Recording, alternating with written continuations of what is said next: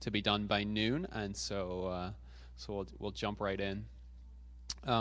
This session will really focus primarily on Paul's letters. And so as you've been tracking through, you will know that we have quite a few of Paul's letters in the New Testament. They make up a huge part of our New Testament, and that we have a lot of those letters to go over. And so this session will feel like we're moving very, very quickly because we have quite a few of the letters of the New Testament still left to look at. And again, we're doing this chronological overview. We're doing this very quick approach where we're kind of just letting you see the big picture, how all of these different parts of the Scripture fit together. And so the goal is to go through Paul's letters, not in the order that they appear in our New Testament. They are arranged and grouped together in our New Testament with the particular themes and emphases in mind, but they're not actually put in the order in our New Testament the way that they were actually written and in the order they were written.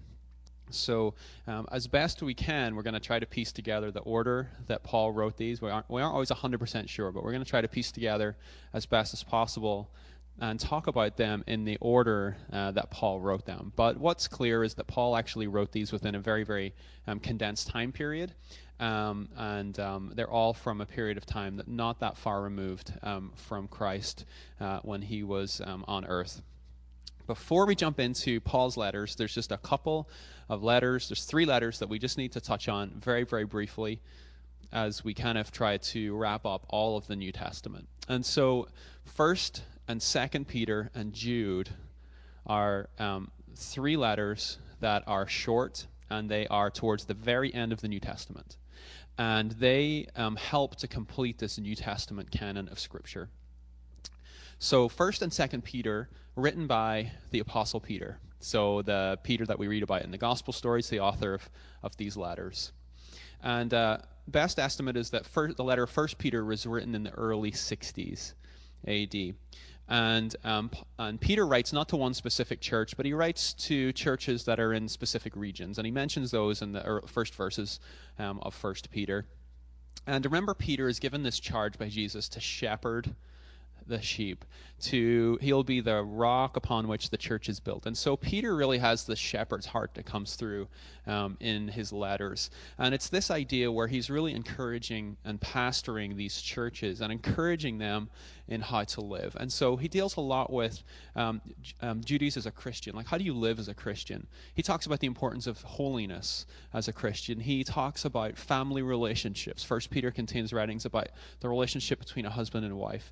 He also talks about how do you deal with authority figures and how do you deal with authorities. Remember, the church is being persecuted by authorities, and so how do you as a Christian live in a relationship with authorities whenever they are opposing you? So for us today, that's not something we wrestle with, but there are Christians in the world today who have to wrestle with those very questions of how do you deal with living under authorities who are persecuting you for your faith. So these are the types of issues that 1 Peter deals with. 2 Peter and Jude, written probably around the same time, somewhere in the late 60s, 65 to 68 AD, right at the end of Peter's life. And Peter, in 2 Peter, is instructing the church, and this time he's really instructing them on how to deal with false teachers who are coming into the church and trying to influence people and really spread these false teachings. Peter's really writing to help to foster, to stimulate Christian growth, to help them combat these false teachings that are coming in, and also to encourage them to be watchful for the Lord's return. And we'll see this in some of Paul's writings too, but in this time period there was a very high expectation that Christ was going to return at any moment. And the earliest believers really were very, very expectant that Jesus was going to return, and that really shaped how they thought about their faith and how they thought about their lifestyle. And then finally, the incredibly short letter of Jude. It comes in our New Testament right before the final book of Revelation. We don't know the exact specific date, but it deals with issues that are very, very similar to 2 Peter, and so they're always kind of put together in terms of when they were written, and they're very, very similar in content, and so it's most likely that it was addressing maybe the same groups of people, certainly deals with the same issue as 2 Peter in terms of how to deal with false teaching coming into the church. So that just helps us to kind of complete our full picture of the letters in the New Testament. And but we're going to spend the rest of our time looking at Paul's writings. So the first thing I want to touch on very briefly is, why is Paul so important? And one of the things that as a Christian becomes quickly obvious is that as you're in church every week and as you're hearing teachers and pastors preach and teach, it sometimes feels as if you hear more about Paul than you do about Jesus. That you often will read more from Paul's letters than you do from the Gospels. That it seems to be that Paul said this and Paul said that. Maybe sometimes more than even Jesus said this or Jesus said that. And why is that? Why is that the case? I don't know if you've ever stopped to think about that. Like, why are we always talking about Paul? Like, what is it that Paul has to say that can be that important that we're always talking about Paul?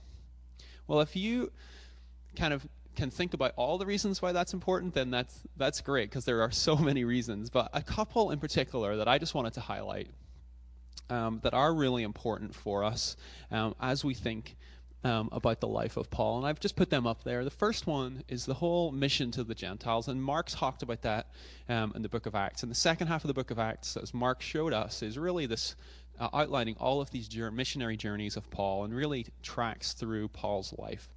And Paul it's interesting because in Acts it's Peter who's the first one to really reach out to see the Gentiles come into faith through that story with Cornelius, but then it's really Paul that takes up the mantle of reaching out to the Gentiles in a very systematic way, where he would go on these missionary journeys. And it's in Paul's life and in Paul's writings that we really get this example of going out and reaching the Gentiles and taking the faith beyond the original Jewish context and taking the gospel out to all of these different locations. And so it's as Paul does that, he helps us through his life story and also through his writings to understand why is that so important, and what are the different ways that you can reach different groups of people. And Paul was an expert in reaching different groups of people with the gospel. So that's the first reason. The second reason is Paul is really the first person and the major person in the New Testament.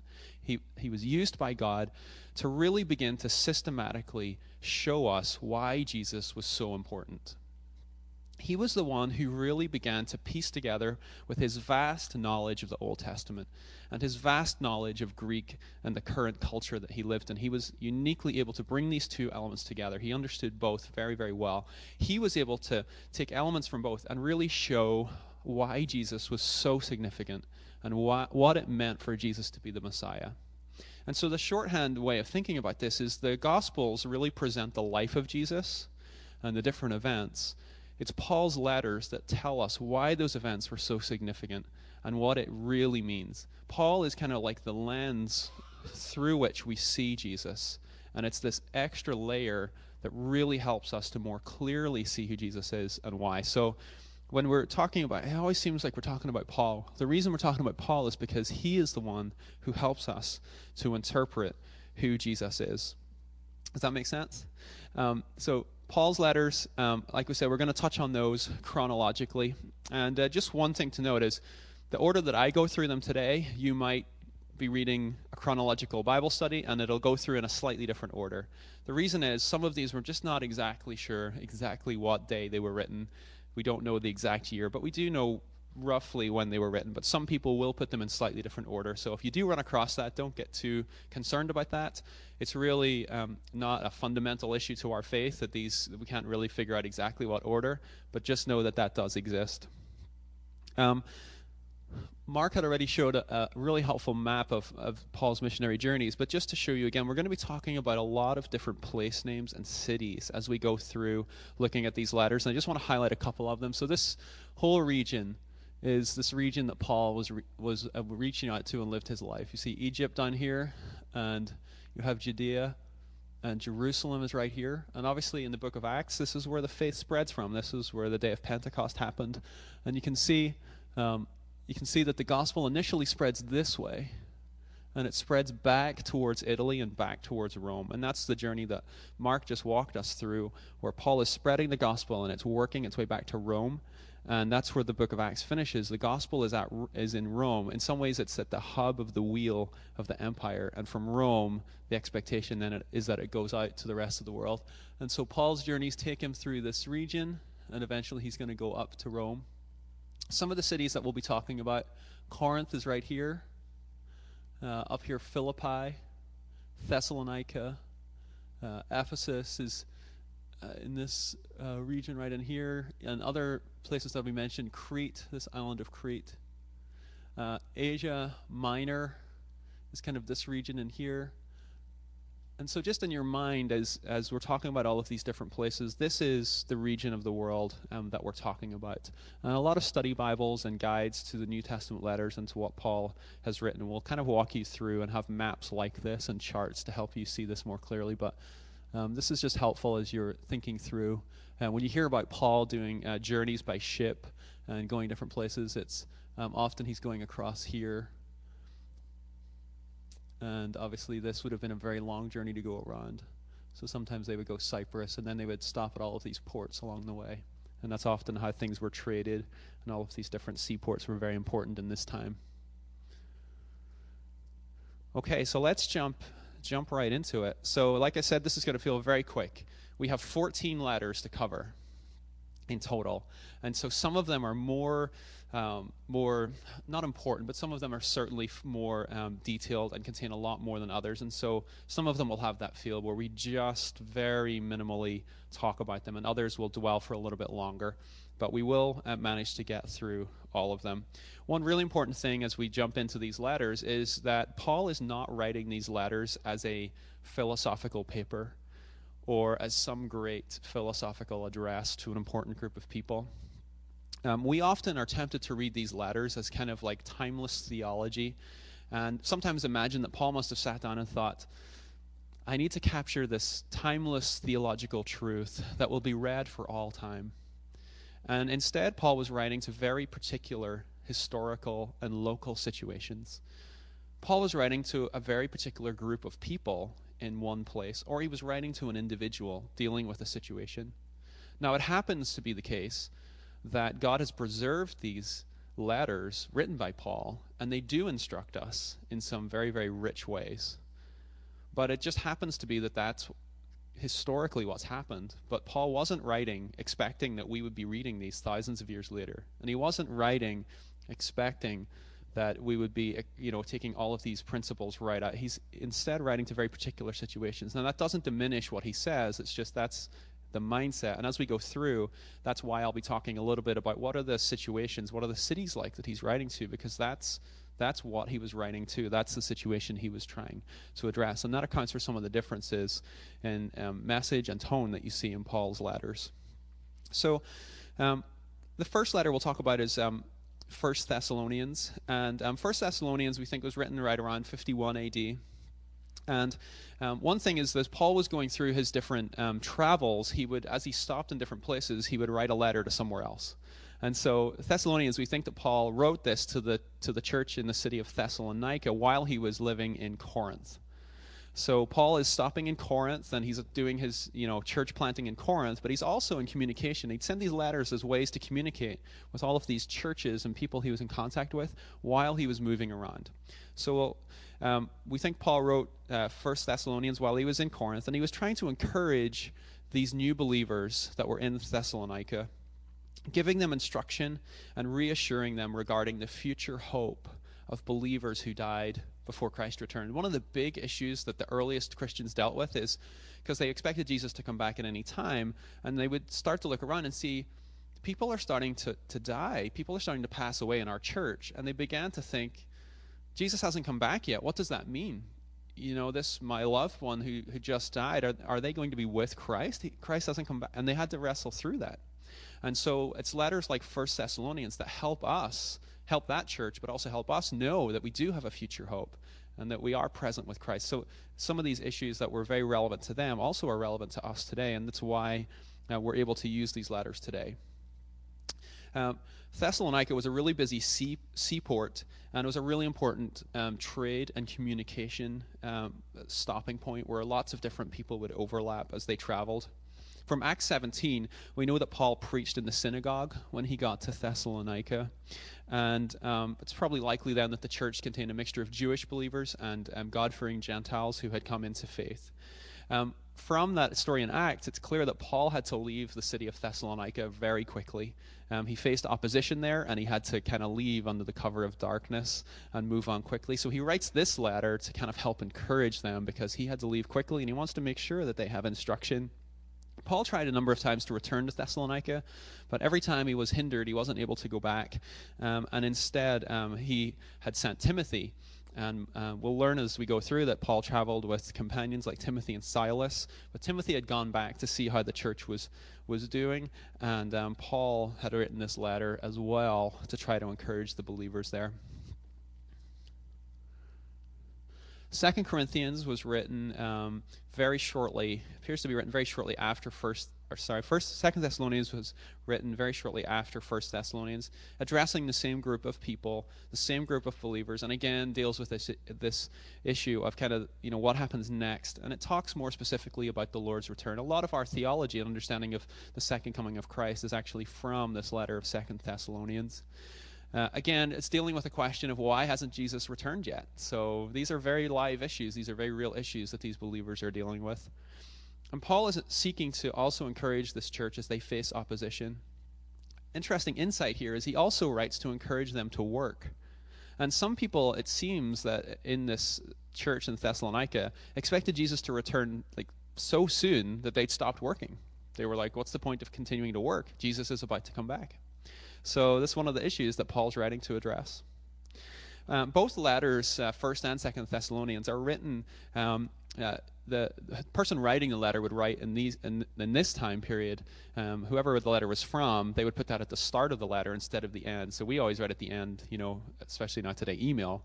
You always put, sincerely Graham or thanks, Graham, and you put your name at the end. But at these letters, they put it at the top. And so it tells us who actually was writing these letters. And both of these come from Paul, Silas, and Timothy together.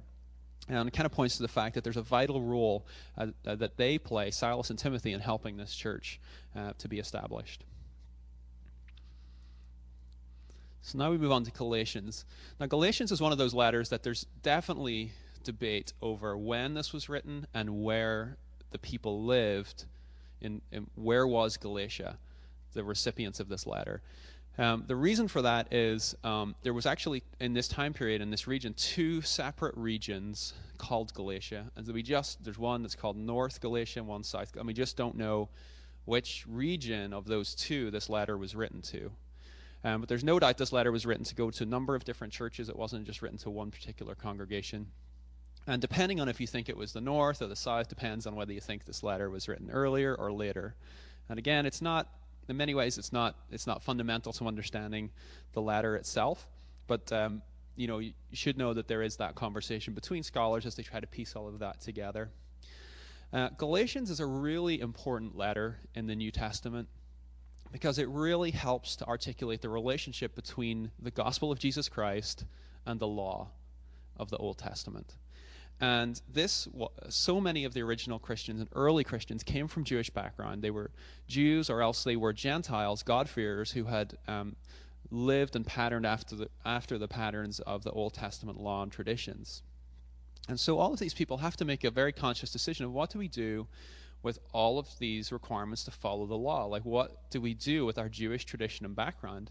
Because they knew, they're following Yahweh, the God of the Old Testament, and they are trying to figure out Jesus as a Messiah. And what does all of that mean? I mean, Jesus he came as a Jew. It's laden, absolutely steeped in all of these Jewish traditions and history and culture. And they've got to figure out where do we kind of draw the line, and how do we live as Christians? So one of the things that Galatians does is really shows us Paul's argument for how the law and righteousness by faith in Christ, how that all kind of fits together. And so it's hugely important. Starting in Galatians chapter 1, verse 6, Paul launches into a passionate defense of the gospel. And one thing he does is opposes people who have gotten into the Galatian church And they were telling the Galatians that even as Christians, they needed to also follow Jewish customs. And so Paul's writing to say, that that's not the way it should be. Paul's very careful to establish his authority as an apostle, saying that he received the gospel directly from Jesus Christ himself, and it's not a man-made revelation.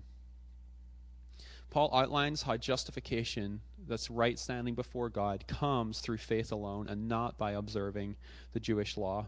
Instead, he talks about the law as having led us to Christ.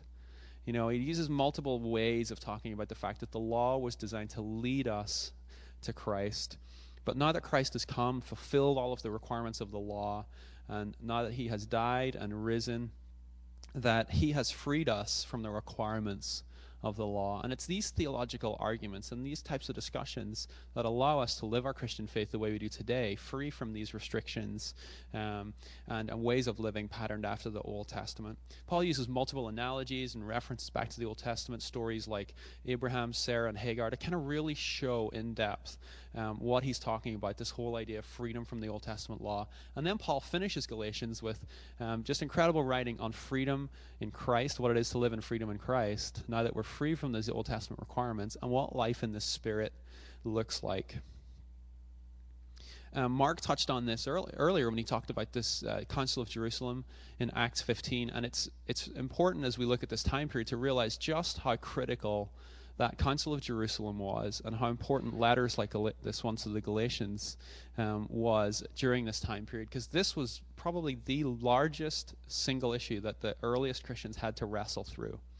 And this combination of the letter, like Galatians, and the events that Paul outlines, combined with the Council of Jerusalem in Acts 15, where they figured out, these Gentile believers coming in are not obliged to follow these Old Testament patterns. It's a hugely important turning point in the story of the New Testament church developing, and we see this insight in the letter of Galatians. Moving along to 1 Corinthians. Paul, it's believed, wrote this around 55 AD while he was living in Ephesus. Now, the city of Corinth was a thriving commercial center, and it was a major Greek city. And its citizens really placed a high value on understanding the latest philosophy of the day and the pursuit of wisdom. So the Greeks were really obsessed with this. They really, one of the high points of their culture is they wanted to hear the latest and greatest philosophy, what's the latest ideas, thinking about all of these philosophical traditions and the pursuit of wisdom. And so that's just the mindset that they lived in. In addition, in Corinth, in the city itself, there were at least 12 temples, the most famous of which was dedicated to the goddess Aphrodite, who was the goddess of love, and whose worshippers practiced religious prostitution. At one point, it's believed that up to 1,000 temple prostitutes served in this temple at one time. And it was such an immoral place that the term to Corinthianize in the local language was shorthand for to practice sexual immorality. So it's a very corrupt environment, and helps give us an insight into some of the issues that Paul has to deal with in writing the letter of 1 Corinthians to the believers who are in the church, and no doubt influenced by all of these things that are happening in the city around them. Now, Paul stayed in Corinth during his second missionary journey, and remember, that's when while he was in Corinth, he wrote those letters to the Thessalonians. And Paul had arrived in Corinth after a difficult time in Athens, and he later was joined by other companions such as Silas and Timothy. Now, after Paul had established the church in Corinth, he left, and someone called Apollos arrived. Another man arrived to come in, and he was a very eloquent Jew, and no doubt it seems like from the Corinthian letters that he really impressed that local church congregation, especially because he was a much better public speaker than Paul. And that Corinthians in the Greek culture were really into that type of thing. It's probably clear from 1 Corinthians that this was not probably the first letter that Paul had written to the Corinthians since he had left them, since he had established the church there. And really there's probably 4 letters total that were sent to the Corinthian church, of which we have 2 still remaining. And that 1 Corinthians is probably the second letter that Paul wrote after that, what we call the former letter that we no longer have. But Paul is basically writing to address the problems that have arisen within the Corinthian church, and it's kind of hard to like systematically define what all of the issues were that were happening within that church, but there's probably at least 5 main issues that are apparent as you read the letter and see the things that Paul's addressing. So number one is this partisan following of different leaders. So when you read early chapter 1 Corinthians, it's, some say I follow Paul, some say I follow Apollos, so they're fracturing and following after these different leaders, and some are saying, now what Apollos says is right, no, what Paul says is right, and so there's no unity there within the church. Number two, there was this continued practice and adherence to cultural values that they were bringing in from their outside culture that was influencing the life of the church. Number three, pride in using the spiritual gifts. So they have these spiritual gifts, chapters 12 to 14 talk about the spiritual gifts, but they were using these spiritual gifts in the wrong way. They were very prideful and using them for self-enhancement instead of for the good of the church. Number four, there was problems regarding sexual practice. And number five, there was disagreement over the resurrection. And Greek culture really didn't believe that resurrection was possible, and so Paul has to go out of his way, a famous chapter in 1 Corinthians 15, to demonstrate, number one, the resurrection happened, and number two, the resurrection is theologically at the very center of the Christian faith. If there's no resurrection, then all of this is for nothing. So as Paul addresses these issues, for us today, we read some of the most enlightening passages on such topics such as marriage, sexuality, worship, the Lord's Supper, the proper use of the gifts of the Spirit, and the critical importance of the resurrection. So moving on to 2 Corinthians, and here I've outlined again that this whole idea that there was probably 4 letters that went to the Corinthian church. First, the former letter, 1 Corinthians, then what's called the severe letter, and then 2 Corinthians. Now, we know that Paul sends this letter to the 1 Corinthians, and he sends it to the church there, and unfortunately it doesn't achieve all that Paul had hoped it would achieve. And so there's need that he has to send additional communication to them. And what seems to happen is he sends this severe letter, which we don't think we have in existence, although it's possible it's kind of rolled into 2 Corinthians somewhat. But anyway, it's this letter where he gets a little bit more kind of severe in his tone with the Corinthians and really tells them to shape up. And since Paul had left, these false teachers have come into the church in Corinth, and they're spreading false teaching, but they're also undermining Paul's authority. Paul's gone, he's traveling, and they're coming in and saying, Paul's not really an apostle.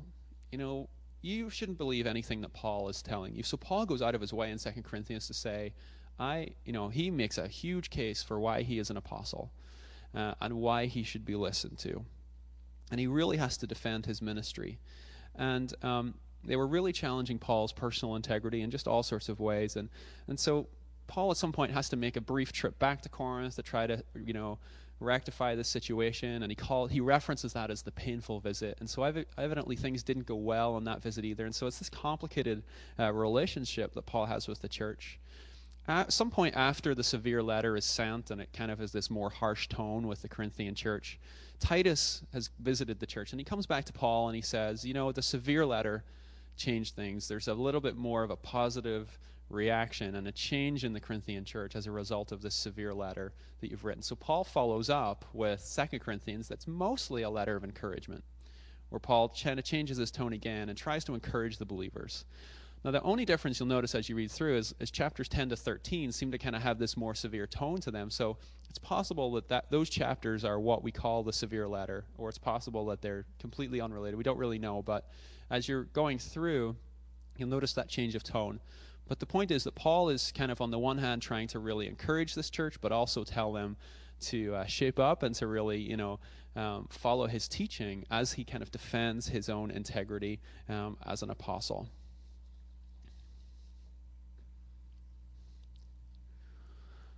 Now we turn to Romans a couple of years later, around AD 57, and this was at the end of Paul's third missionary journey, where he is staying in Corinth, and this is a couple of years after, so all of these events I've talked about with the Corinthian church.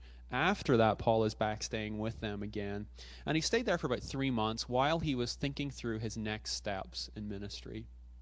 And at this time, Paul had kind of, he's talking about that he had kind of done a lot of these missionary journeys already, and he's really planning what's next. And he's hoping to travel then on to Rome. And we know that from what Mark shared from the book of Acts that Paul eventually does make it to Rome.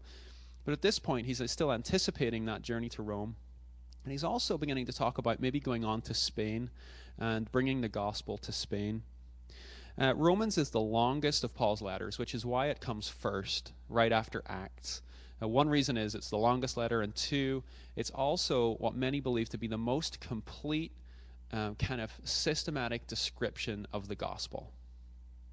So Martin Luther famously read Romans, and it completely changed his life and helped to start the Reformation, because Paul reads Romans and realizes righteousness comes through faith in Christ. So Rome, the city of Rome, even in Paul's day, was a magnificent city. So today we consider Rome to be one of the top places to visit, and there's so much history and so much to see and do. But even in Paul's day, it was an incredible city. I mean, it just had these amazing buildings and architecture and temples and museums. I mean, it just was this fantastic city. It was the center of the empire. It was the center of the politics of the empire. The military strength was there, the heart of the social aspects of the culture, and it was also the center for the religious life of the Roman Empire. It all came together in the city of Rome. And Paul's very familiar with that culture in Rome, and he's writing to a church that already exists. So Romans is interesting because Paul actually doesn't really know this church very well. He doesn't know these people yet. And why he's writing is he's writing this letter in anticipation of him joining them. And he's writing to them to make sure that they have a very full and rich understanding of the gospel message. So Romans doesn't address some very specific issues. Like in 1 Corinthians, he's addressing things like sexual immorality within the congregation. In Romans, he doesn't write these very specific notes because he doesn't know what those specific issues might be. Instead, he writes this very general kind of defense and explanation of the gospel message. And so for us, today, we read it and we get to enjoy the richness of that message because he's taking his time to really talk about this bigger picture story of the Christian faith. He wants to really make sure that they understand the richness of the gospel, what freedom in Christ looks like. And there's very famous chapters 9 to 11 in Romans that also talk about the place of Israel for, in now that this church is in existence. The reason he does that is because there's quite a significant, even the church is probably made up of Gentiles, but it's also very embedded within the Jewish community within the city of Rome. And so he needs to address, as these believers are trying to wrestle through this, is how do Jews and Gentiles essentially live together within the one church. And so that's why he includes that. And many consider Romans to be a high point in Paul's writings. So now we move on to a group of 4 letters that are considered to be the prison letters. And why they're the prison letters is because at this point it's believed that Paul has traveled to Jerusalem. He ran into conflict, and this is all outlined already by Mark. We see this in Acts. But basically, Paul runs into problems in Jerusalem, and he's arrested. He goes and he's in prison in Caesarea for a couple of years.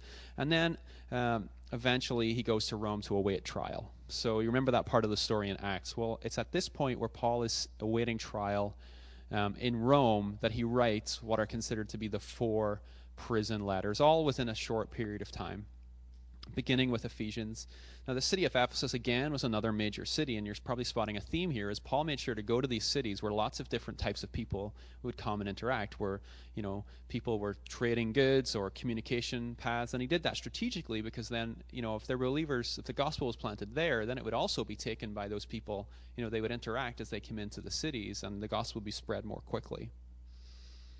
Now, Ephesus was known for this very famous temple that was dedicated to the goddess Diana, and it was such a magnificent temple that it was considered to be one of the wonders of the ancient world, and it drew visitors from all over the known world to come and see it. And from the book of Acts, we can guess that Paul was in Ephesus, the city, for about 3 years. The letter to the Ephesians doesn't really address just one particular issue.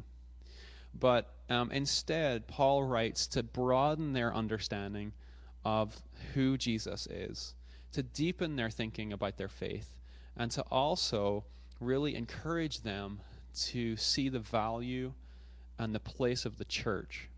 So today, when we want to find passages of Scripture that really talk about the importance of Christ and the importance of the church, the letter of Ephesians is where we go to, because it's there that Paul talks about, in pretty glowing terms, about the importance of the church as the culmination of all that God has done in Christ Jesus.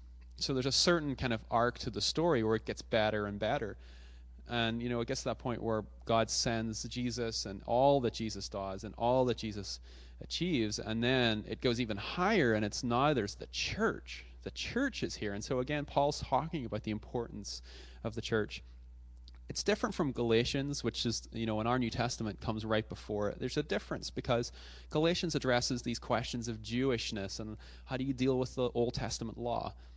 In Ephesians, Paul's not addressing any of that because it's not important to the Ephesian believers. They're not worried about those types of issues. And instead, the types of things that they have to deal with is this over-reliance on their prior habits where they were really engaged with things like magic and astrology and spiritual forces. And so Ephesians has this very kind of spiritual language and feel to it where Paul's talking about principalities and powers and all of these different spirits and things that are happening in the spiritual realm. And it's because the Ephesians, that's the world they lived in within the city of Ephesus. And towards the end of the letter, like I touched on earlier, Paul really talks about the church, just how amazing and awesome the church is. It's the culmination of all that God is achieving in the world. He talks about the church as being a united body, one baptism, one faith, and one God overall. It's also in this letter that we read about the roles of pastor, teacher, apostle, evangelist, and prophet for the edification of the church and building the church up. And then finally, Paul also talks about a right relationship. Within this culture, family was at the very, very core. It was the core unit of this culture. And so Paul needs to address issues of family relations. How do people get along? What does it look like to be a Christian and live in these families? And so that's why you read some passages towards the end where Paul talks about the relationship between husband and wife, parents and children, and things like that. Colossians, another one of these prison letters written around 60 AD. And the city of Colossae was about 100 miles away from Ephesus, and the people here worship these really traditional gods. So the Romans had come in and said, we want you to worship all these Roman gods. And they were like, no, we're not going to do that. We're going to worship some of our older gods, in particular a goddess named Sybil. And the people in this region lived in great fear, as many people did in this time period, of the spirits. And so they really lived in fear of these spiritual forces, and they really believed that these spiritual forces had a great deal of control over their everyday lives. And so what was happening within the church is this heresy had come into the Colossian church. And so as these believers met together, there were certain things they were believing that had to do with the spiritual realm that just were not true according to what Paul wants to tell them. And so Paul has to kind of address these heresies, these false teachings that have grown up, including, dealing with issues such as what's permissible to eat and drink, and worship of angels, and these teachings that are undermining the supremacy of Christ, and this whole concept of you've got to find secret knowledge, which was a very Gnostic idea, and an over-reliance on human wisdom and tradition. And so the Colossians had really blended all of these ideas together, some Jewish and some Greek, and they'd kind of were embracing all of these really strange ideas. And so Paul is writing to essentially say that Christ is above all of these other spiritual forces, that Jesus is superior and has supremacy over all of these spirits and everything that is happening in the spiritual realm, and that Jesus is not going to be impressed with all of these acts of ritual piety that they're trying to do, and that really they need to see that Jesus is high and exalted, that he is divine, compared with all of these other empty philosophies that they're trying to follow after. Philemon is a very short book, also written in this time period, and basically it's written to Philemon, who was an owner of a slave named Onesimus, and Onesimus had stolen from Philemon and then run away. And Onesimus had then later become friends with Paul and become a Christian. And Paul greatly he loved Onesimus. They were very, very close. But Onesimus, as part of coming to faith, felt that it was right that he go back to Philemon, who was his slave owner, and make things right. And Paul writes this letter encouraging Philemon as a fellow brother in the Lord to accept Onesimus back. And that's essentially the letter of Philemon, a very personal letter, not written to a church, but to an individual. We move on to Philippians. Paul had founded the church in the city of Philippi during his second missionary journey. And you might remember the story in Acts, where it's the famous story of they're in jail, Paul and Silas in Philippi, and there's the earthquake, and the jailer thinks they've all run away, and he's about to kill himself, and Paul's like, no, and he becomes a Christian, and the whole family gets saved and baptized. So that's Philippi, where those things happen. And Philippians is marked by a couple of things. One, it's a letter that contains real joy. So even though Paul is in prison, and even though the Philippian church is facing extreme persecution, this is a letter filled with warmth and with joy and with friendship. And Paul really wants to address this church because they're facing persecution. And they're facing some issues of internal strife, and he really wants them to be unified as they humbly seek to serve each other and to serve God. Philippians 2 contains that famous passage of the Christ as the humble servant, the one who, it's the Christ hymn where Jesus, it talks about he was exalted, equal with the Father, and took on the nature of a human, and then a servant, and you kind of see that progression where Christ lowers himself and then is exalted so that every knee will bow, every tongue confess. And Paul's saying that for a reason. He's saying, Philippians, this is what Jesus has done. You should emulate Jesus in your desire to humbly serve. And that's why he's writing. And he's also writing to let them know of his own condition, because he calls them partners in the gospel. He has a very close relationship with this church. One other interesting note about Philippi is that it actually was given very, very high honor within the Roman Empire, where even though it wasn't in Italy, it was given the status of an Italian city, which essentially meant all of the inhabitants of the city were technically Roman citizens, and that gave them all sorts of privileges within the Roman Empire. But it also meant the citizens of Philippi were very proud of their citizenship as Romans. It made them superior to basically everyone around them. And so when Paul later in the letter of Philippians talks about your citizenship is in heaven, that's a very telling message to the Philippians, who were very interested in issues to do with citizenship.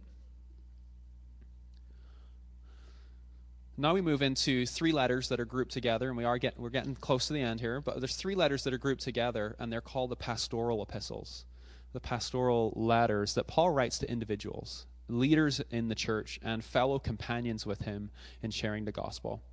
And these are 1 Timothy, 2 Timothy, and Titus. So chronologically, the order goes 1 Timothy, Titus, 2 Timothy, so that's the order we'll look at them in. Paul had instructed Timothy to go and care for the church in Ephesus. And so Timothy is there in Ephesus, pastoring this church, and he's dealing with all these false teachings that are coming into the church. And so Paul writes to kind of warn against all of these false speculations that are coming into the church, all these false teachings, and to really refocus their attention on the gospel, and that in Jesus there's forgiveness of sins. Paul also talks about church fellowship, right actions. He talks about church leadership. And in the second half of the letter, Paul deals with specific behaviors and duties, and kind of warns that they need to be fully reliant on God and not reliant upon their own wealth. Titus, written also around this same time period, like Timothy, Titus was a fellow companion of Paul.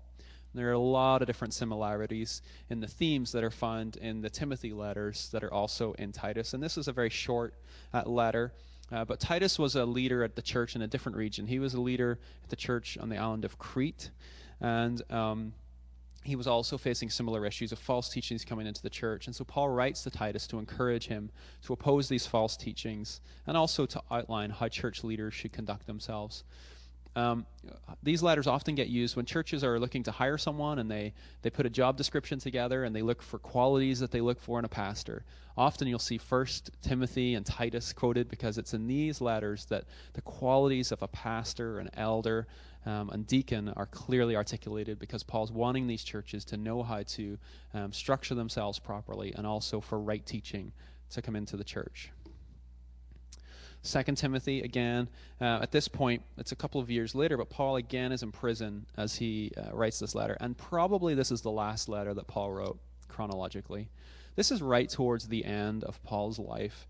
And he kind of, as you read this letter, you have a sense that Paul knows that the end of his life is near. He's in prison. He speaks pretty candidly about his suffering for the gospel. And he's reflecting back on his ministry. And this is the letter where you get that sense of he's fought the good fight, he's run the race. That type of language is in 2 Timothy. But apart from looking back, Paul also looks forward as he anticipates the great reward that he will receive for his faithful service. And Paul has just such a high degree of confidence that he has served the Lord well, and he looks forward to that eternal reward that he anticipates will be coming very soon. He also writes to encourage Timothy to persevere in the faith.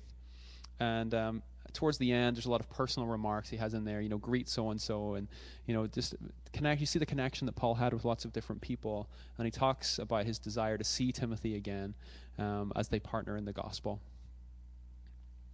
So we just have one more to go, and that's the letter to Hebrews. And why I put it at the end is for two reasons. Number one, we're just not sure if Paul actually did write this letter. And also, it's probably, we can't accurately date it, but it almost certainly came before 70 AD. And why we know that is this letter deals with a lot of issues to do with looking back into the Old Testament and Jewish faith as it relates to Christian practice and faith. And the temple in Jerusalem was destroyed in 70 AD, and that was such a remarkable event and such a marked event for the Jews that if it had happened, if this letter had been written after that event had happened, it would have almost certainly been mentioned in the letter. So the fact there's no reference to the temple being destroyed means that almost certainly this letter was written before 70 AD. So as I mentioned, we're not sure if Paul wrote this or not. In some ways it doesn't really matter because the theology, the thinking, the language is all very, very similar to what Paul would articulate. Some have even speculated that maybe Barnabas or someone else that traveled with Paul wrote this letter. But it's always been historically received by the church as a reliable letter, even though it cannot be traced directly back to Paul. Hebrews was written to Jewish converts to Christianity who were very familiar with the Old Testament, and they were being tempted to either fully revert back to Judaism or to bring in all these Jewish elements within their Christian faith.